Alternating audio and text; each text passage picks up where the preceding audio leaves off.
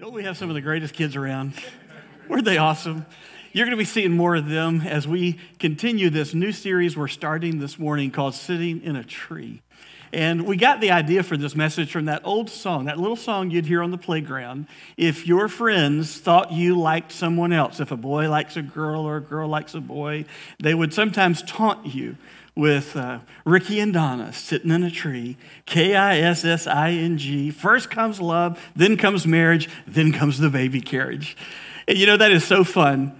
And I know kids sometimes like to taunt us if they think that we are in love with someone else. But actually, healthy relationships are vital to human thriving. And as followers of Jesus Christ, we believe that God is the one who created us, wired us for relationships. God created us to connect with other people on a spiritual level, on a relational and emotional level, and a physical level. And so healthy relationships are vital, whether they're friendships that are just friendships, or whether they're friendships that lead to dating, and dating that might lead to marriage and starting families, or relationships with your neighbors or your coworkers. Relationships are vital, healthy relationships. And so that's what we're going to be talking about in this series. And if you're not a follower of Jesus, I want to let you always know that everything we're going to talk about is sourced from Jesus and God's Word. We believe that God wants the best for us, and the best we can ever do is to lean in on how God created us and what He wants for us in all of our relationships. And it's my prayer that if you've never trusted Christ as your Savior, that you will lean in and let Jesus into your life, turning from your sin, trusting Him as your Savior. And I can promise you this, you'll never regret that decision. And if you are new to our church, I'm Ricky. I'm honored to be the lead pastor here at Fort Caroline, and we welcome you. And if you're online, we're so happy that you are connecting with us in this way. And please let us know, whether you're in the room or online, that you are with us today. I'd love to meet you in that way. And I've got a medical procedure tomorrow, so I was just hiding out in my office this morning. And after this service, I'm going to call Matt up to close us out in prayer, and I'll sneak back to my office before the second service. I'm doing great, though, by the way. Don't worry about me. But I wanted you to know why I wasn't out here. Brother Steve, thank you so much for that great Gideon testimony today. We love partnering with the Gideons International because it is God's Word that is the foundation of our faith and that teaches us about Christ, and we want others to know. So as we continue today, as we start today this new series, I want to tell you one of the reasons why I felt led to do this series. Even though healthy human relationships are vital to human flourishing, it doesn't mean they're not difficult at times. Being in a relationship with other people has its ups and its downs. It can be easy at times, it can be difficult at times. It can be tricky at times. It's tricky. Some of you will get that. It's an 80s reference. But we believe that even though human relationships are tricky, they can be worth the investment, but we want to be wise as we go into our human relationships. For example, if you are like some of the young people in our church and you're kind of starting in that stage of your life of dating, it can be hard if you're a committed follower of Jesus to find another person like you that you feel comfortable dating, finding that right person. And when you do find the right person and you get married, you soon discover in marriage the easiest thing the two of you did was say, I do. On your wedding day, the hardest thing you will do is say, I do every day thereafter, in sickness and in health, in poverty or in wealth, till death separates us. And if you are blessed enough to have a child, you'll start a family, you will soon find yourself asking your question, the heart question, am I doing this right? It's so hard to be a parent. Nothing really prepares you to be a parent. And am I doing this right, or am I making a mess out of my kids' lives?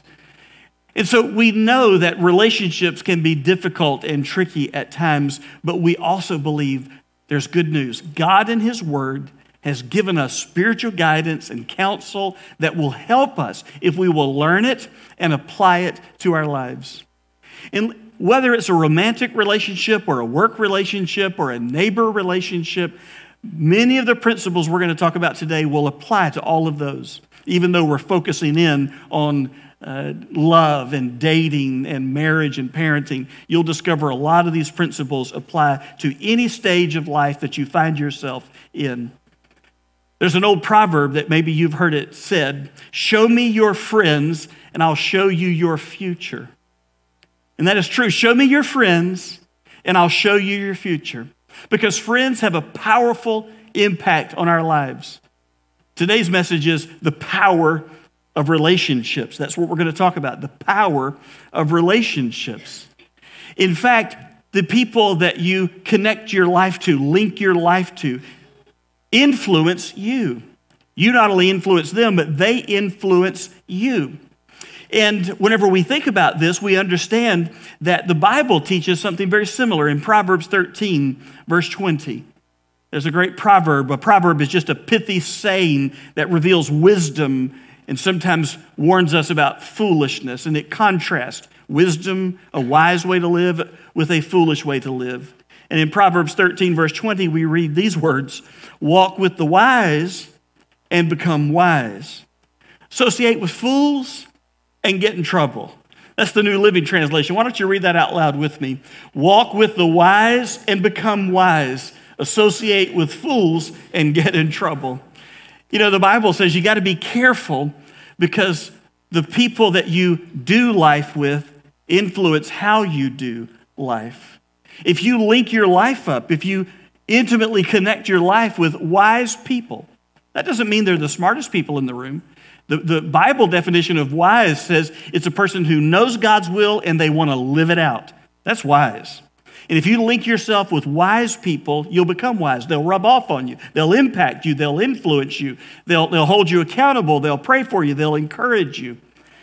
But the warning is if you associate with foolish people, if you hang out with and pattern your life after people who are living foolishly, disregarding God's will, disregarding good advice, making bad decisions, harboring bad attitudes, don't be surprised when you suffer harm because you linked your life with those kind of people.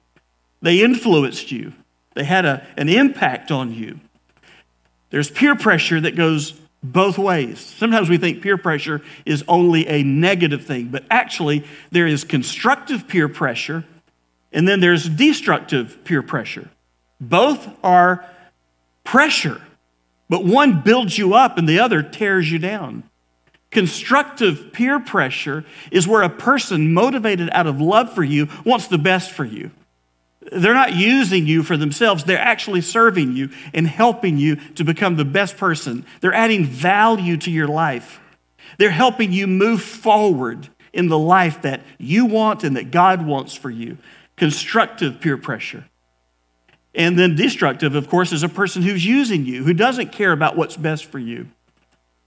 In Hebrews chapter 10, verse 24, we read this word about constructive peer pressure. It says in Hebrews 10:24, "Let us think of ways to motivate one another to acts of love and good works." Hebrews 10:24. And that word motivate means to provoke. We ought to be thinking of ways that we can provoke other people. You could translate the word incite. We ought to think of ways we can incite another person. Not to do bad things, but to do good things. We ought to provoke them and incite them and motivate them and encourage them to acts of love and good works. I need that in my life. I need people in my life who are provoking me to love God more and to love other people more and to serve the world more.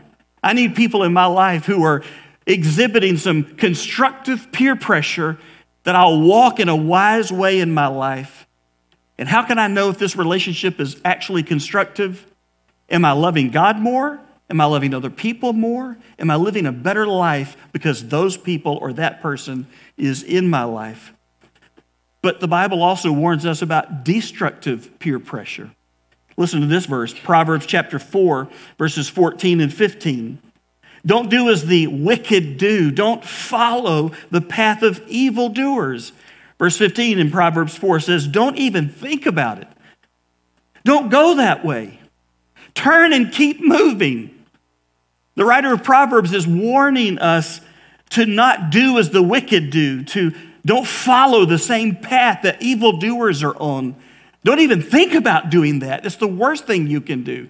You need to be serious about the direction of your life and not following the wrong people, because their peer pressure is going to be destructive. Misery loves company, and people who are living a life that is not a good life often want you to come along with them and be a part of what they're doing, or they'll drag you down, and we've got to be careful about that. In fact, the book of Proverbs is really a book that is designed to teach wisdom from a parent to a child, but also to adults and to kings and to rulers and to spiritual people. And the book of Proverbs is filled with all kinds of warnings about the wicked who want to lead you astray. They want to lead you into a foolish life of disobedience to your parents. And all the parents said, amen. There are people who want to lead you down the path of drinking too much or abusing alcohol or doing drugs. There are people who want to motivate you to a lifestyle of laziness and procrastination. And the book of Proverbs warns against that. The book of Proverbs says there are people who want to get you to join them in their lies and slander of other people, believing falsehoods and conspiracy theories and destroying other people's characters and reputation with that lying tongue. The book of Proverbs warns us about that destructive peer pressure. It warns us about being sexually promiscuous and leaving God's will behind in that area of our lives. It warns us about not leading our children in a right way when they're young so that we can help shape them and direct them, Lord willing, down the right path of life. The book of Proverbs warns about people who have uncontrolled anger and not only want to take it out on you, they want you to emulate their anger. Now listen, here's the bottom line today. And if you don't hear anything else I say, I want you to hear this and I want you to get this. The bottom line today is the relationships you make will make or break you. The relationships that you make will make or break you. And that's why we've got to be careful about the power of relationships. They can influence us in good or bad ways. We all know that instinctively, don't we? I look back on my life and there were some dumb decisions. And often I wasn't dumb alone. I was dumb with other people. And I look back on my life, and there are times I regret some decisions, and some of my conversations I have with myself is, why did I listen to that person? Look at what following their advice got me. Or why did I get into that relationship with that girl? There was nothing good that came out of that. There are times maybe in your life you look at some past regrets and you say, why did I go into business with that person? I knew she couldn't be trusted, but I just ignored those warning signs. Or maybe you have a regret. I wish I had never gone to that party that one night where I was introduced to drugs. Oh, how my life might be different had I not linked my life with that person or with those people. And so I want to save you from some harm by reminding you of the power of relationships this morning. In fact, there's a passage in 2 Corinthians chapter 6, verses 14 through 18. Once again, I'm going to read from the New Living Translation, which is more of a paraphrase, but I want you to follow along with me. I'll put the words on the screen. 2 Corinthians 6, beginning with verse 14, Paul's warning us about the power of relationships, and he's warning us to not link our lives with the wrong people. In this case, he's talking about Christians intimately linking their lives with unbelievers, and not just the average unbeliever. He's warning the Corinthian church about not linking their lives with unbelievers who are hostile to the faith of Jesus Christ and who want to destroy the church. Here's what he writes, 2 Corinthians chapter 6, verse 14. Don't team up with those who are unbelievers. Maybe your translation says, do not be unequally yoked. And then he asked the question, one of many questions. How can righteousness be a partner with wickedness? How can light live with darkness? Verse 15, what harmony can there be between Christ and the devil? How can a believer be a partner with an unbeliever? Verse 16, and what union can there be between God's temple and idols? For we are the temple of the living God. As God said, I will live in them and be among them. I will be their God, and they will be my people. He writes in verse 17, therefore come out from among unbelievers and separate yourselves from them, says the Lord. Don't touch their filthy things, and I will welcome you. And I will be your father, and you will be my sons and daughters, says the Lord Almighty. Paul's quoting the Old Testament. And here we have to remember Paul's primary concern as he wrote this letter to the Christians in the city of Corinth in the first century in Greece. He's warning them about false teachers who are teaching things contrary to the revealed word of God, who are denying the faith of Christ, and who are trying to destroy the church.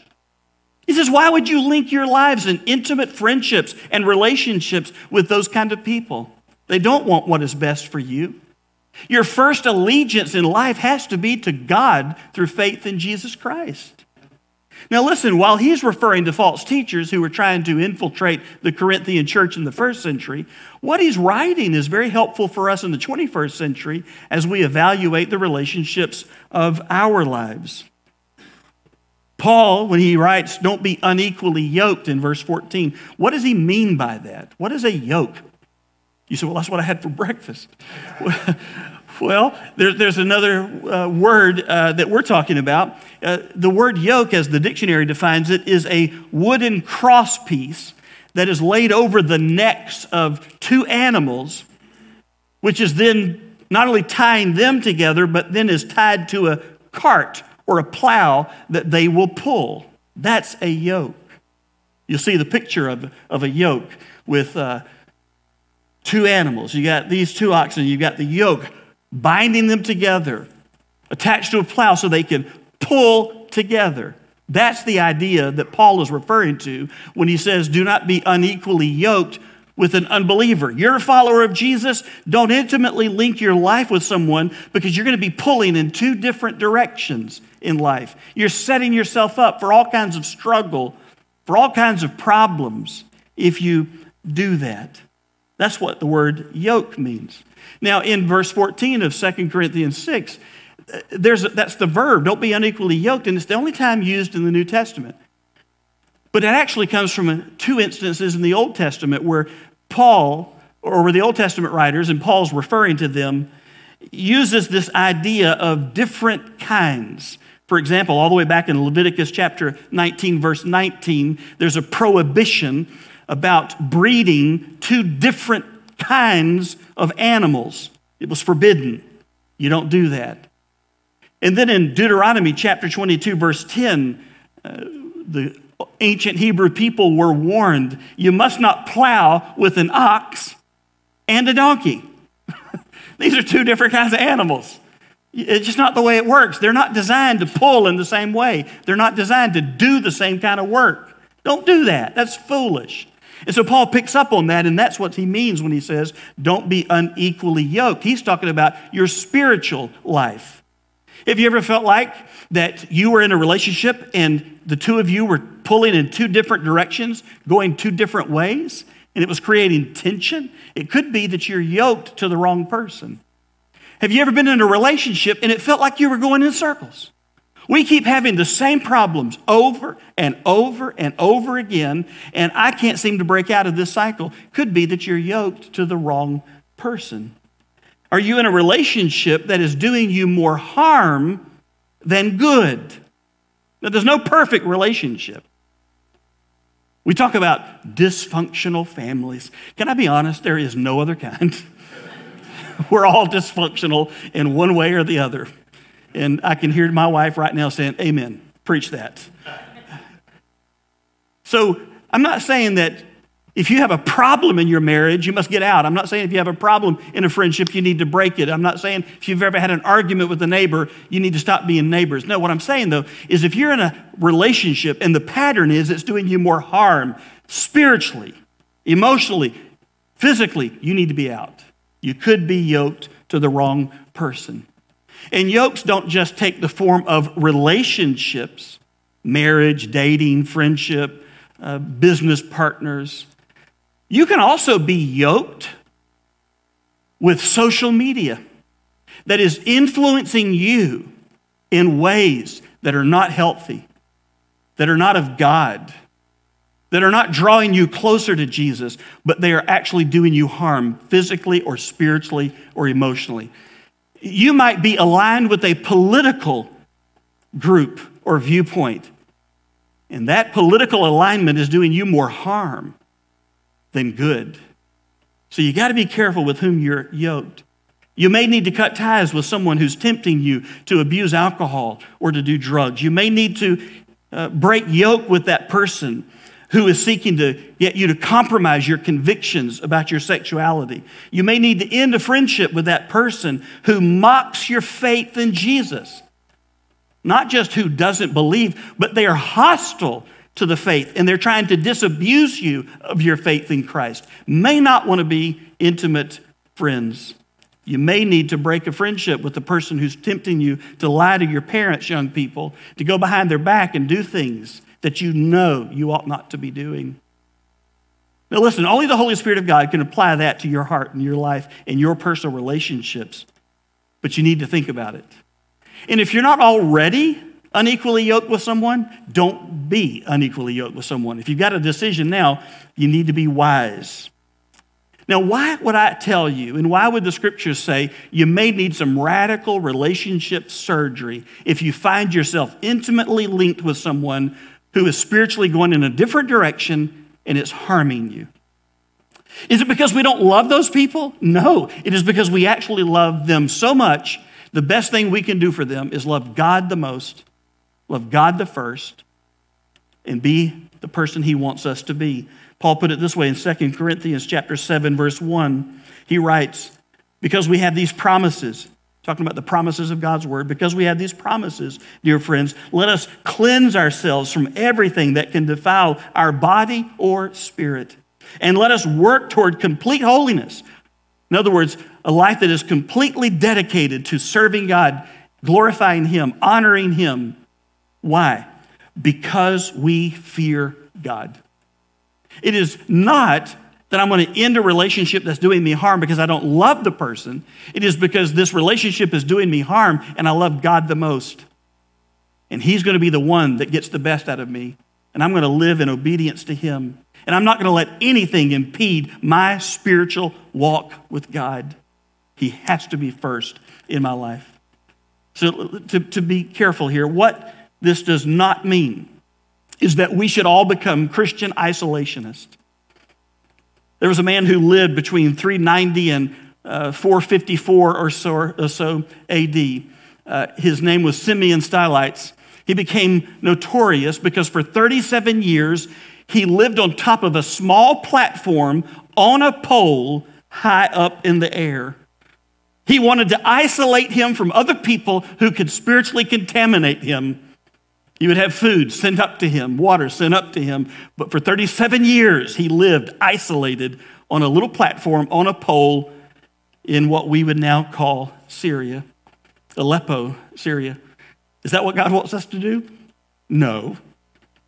In the Middle Ages, when the monastic movement was at its zenith, whole communities of Christians were formed around the notion that all those people are bad and we need to have as little to do with them as possible. So they created their own communities, grew their own food, made their own clothes, raised their own cattle, so they would have as little interaction with those people as possible. And while the meaning was well intended, I think it's taking that to the extreme.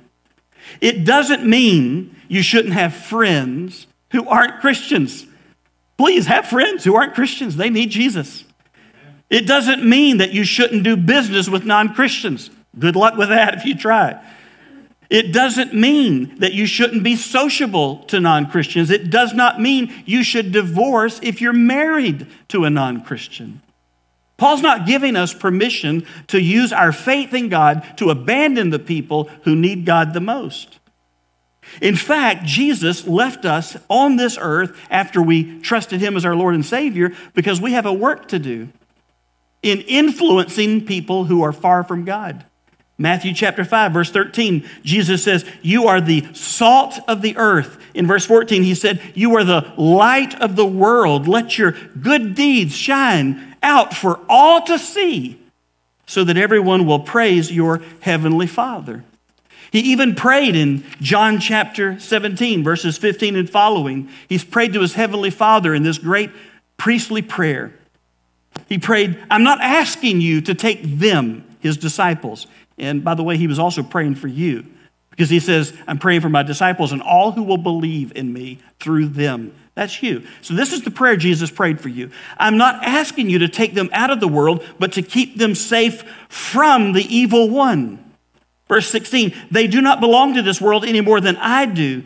Make them holy by your truth. Teach them your word, which is truth. Verse 18, just as you sent me into the world, I am sending them into the world. Jesus says, I'm not taking them out of the world, Father. I want you to leave them in the world, but while they're in the world, protect them from the enemy and use them for your kingdom purposes. So if that's what Jesus prayed, what does it mean then to not be unequally yoked? Well, I think a good statement is it means do not attach your faith, your beliefs, your behaviors, and the plans of your life with someone who does not share your faith. Don't link your faith with someone who doesn't share your faith in an intimate, life-altering way. If you are influencing them, that is good. But if you're in a relationship as a follower of Jesus, and they are the ones influencing you to not live for Jesus, you're in an unhealthy relationship. Your relationship to Jesus must be first. Must be first. Mark chapter 9, verses 43 through 47, Jesus talked about radical relationship surgery. He said, verse 43, if your hand causes you to sin, cut it off. It's better to enter eternal life with only one hand than to go into the unquenchable fires of hell with two hands. Verse 45, if your foot causes you to sin, cut it off. It is better to enter eternal life with only one foot than to be thrown into hell with 2 feet. Verse 47, and if your eye causes you to sin, gouge it out. It's better to enter the kingdom of God with only one eye than to have 2 eyes and be thrown into hell. Jesus is using hyperbole. He's not saying literally cut off your hand, pluck out your eye. He's saying, listen, the kingdom of God has to be first in your life. In anything that is keeping you from being devoted to Christ, you need to do away with it. There are 3 questions that maybe can make this message personal and practical for me and maybe for you. Just 3 questions that you can ask yourself. First question is, are the people in my life pushing me towards a stronger faith in God? Or am I having to fight to keep my faith because of my relationships? If I'm in a relationship and I'm having to fight hard to keep my faith, I'm probably yoked to the wrong person. I need to have a little distance in that relationship. Does it mean that we're no longer friends? No, it just means we're not intimate friends. We're there doing the influencing.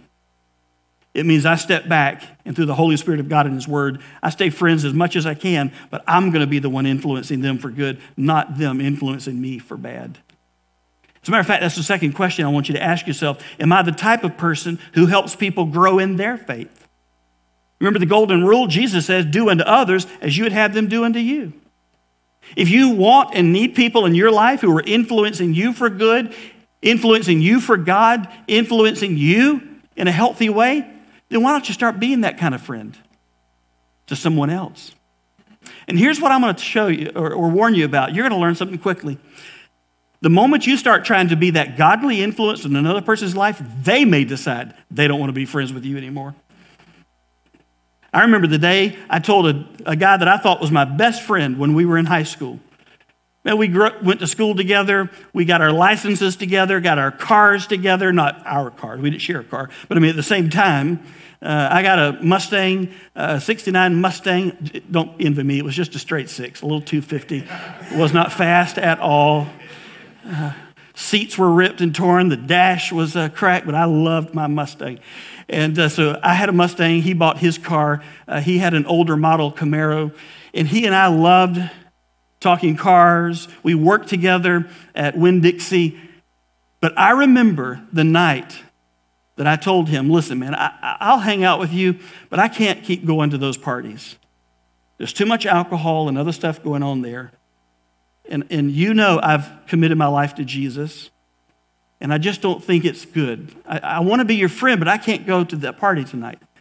And I always remember him saying, if you want to be a stick in the mud, be one, but I'm going, and if you're my friend, you'll come with me.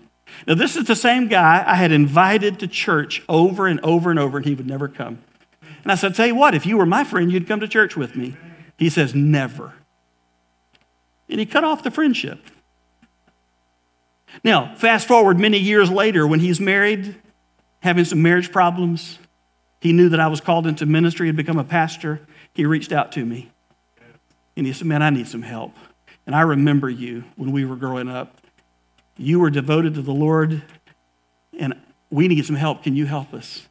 But I had to make the decision, am I the type of person who helps people grow in their faith, or am I letting them influence me more? Third question, I'm going to let you go. Am I willing to let go of relationships in order to embrace everything God has for me? You know what the best thing your friend needs? Your friend doesn't need another compromised Christian in their life. The best thing your friend can ever get from you is to see in you someone who is sold out to Jesus, who's not perfect, who messes up all the time, but every day gets up with the desire to glorify Jesus, to live for him, to learn from him, and to live on mission with him the best that they can in every relationship of life. You will do more for them when you love God first and love God the best. That's what they need from you. So maybe this week you might need to pray as you evaluate a relationship. God, give me the courage and strength to end the relationship that's holding me back, and help me to embrace new relationships that will help me move forward in my faith. Maybe that's the prayer you ought to pray. And listen, if you've never trusted Jesus, can I tell you there's a friend who sticks closer than a brother, and his name is Jesus. He said, I'll never leave you. I'll never forsake you. I'll never turn my back on you. I'm filled with love, and grace, and truth, and he loves you, and he wants to be a part of your life. Open the door of your life to him.